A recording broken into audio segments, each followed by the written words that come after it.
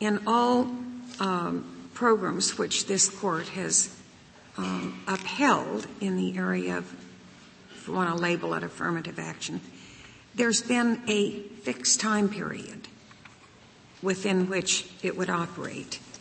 You could see at the end an end to it. There is none in this. Is there? How do we deal with that aspect? What the policy